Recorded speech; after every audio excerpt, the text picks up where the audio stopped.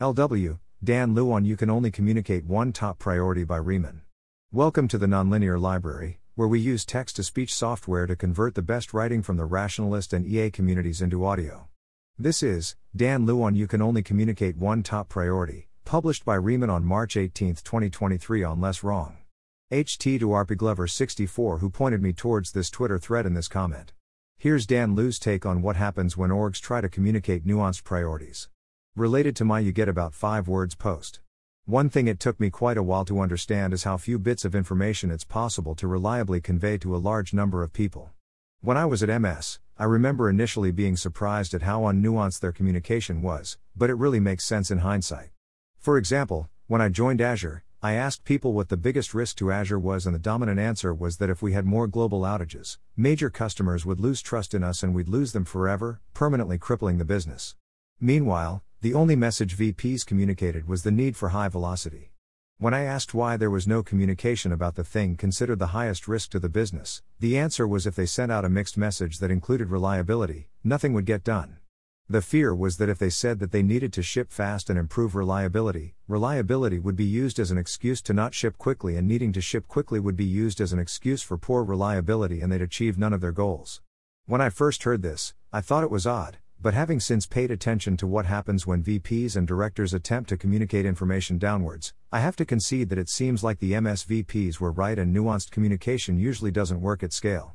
I've seen quite a few people in upper management attempt to convey a mixed nuanced message since my time at MS, and I have yet to observe a case of this working in a major org at a large company. I have seen this work at a startup, but that's a very different environment.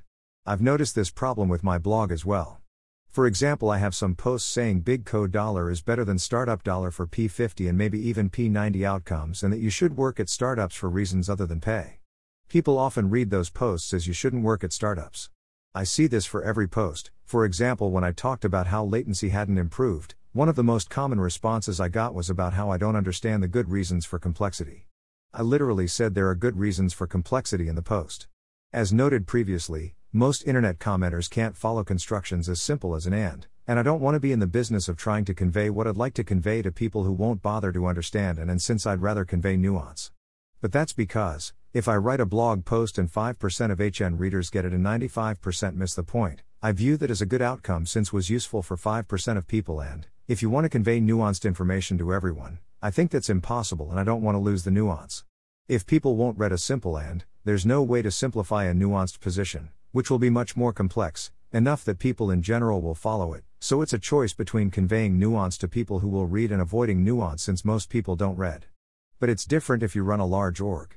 If you send out a nuanced message and 5% of people get it and 95% of people do contradictory things because they understood different parts of the message, that's a disaster. I see this all the time when VPs try to convey nuance. BTW, this is why, despite being widely mocked, move fast and break things can be a good value. It conies which side of the trade-off people should choose. A number of companies I know of have put velocity and reliability, safety / etc. into their values, and it's failed every time. MS leadership eventually changed the message from velocity to reliability, first one message, then the next. Not both at once. When I checked a while ago, measured by a third party, Azure reliability was above GCP and close enough to AWS that it stopped being an existential threat. Azure has, of course, also lapped Google on enterprise features and sales, and is a solid number 2 in cloud despite starting with infrastructure that was a decade behind Google's, technically. I can't say that I enjoyed working for Azure, but I respect the leadership and learned a lot. Thanks for listening. To help us out with the Nonlinear Library or to learn more, please visit nonlinear.org.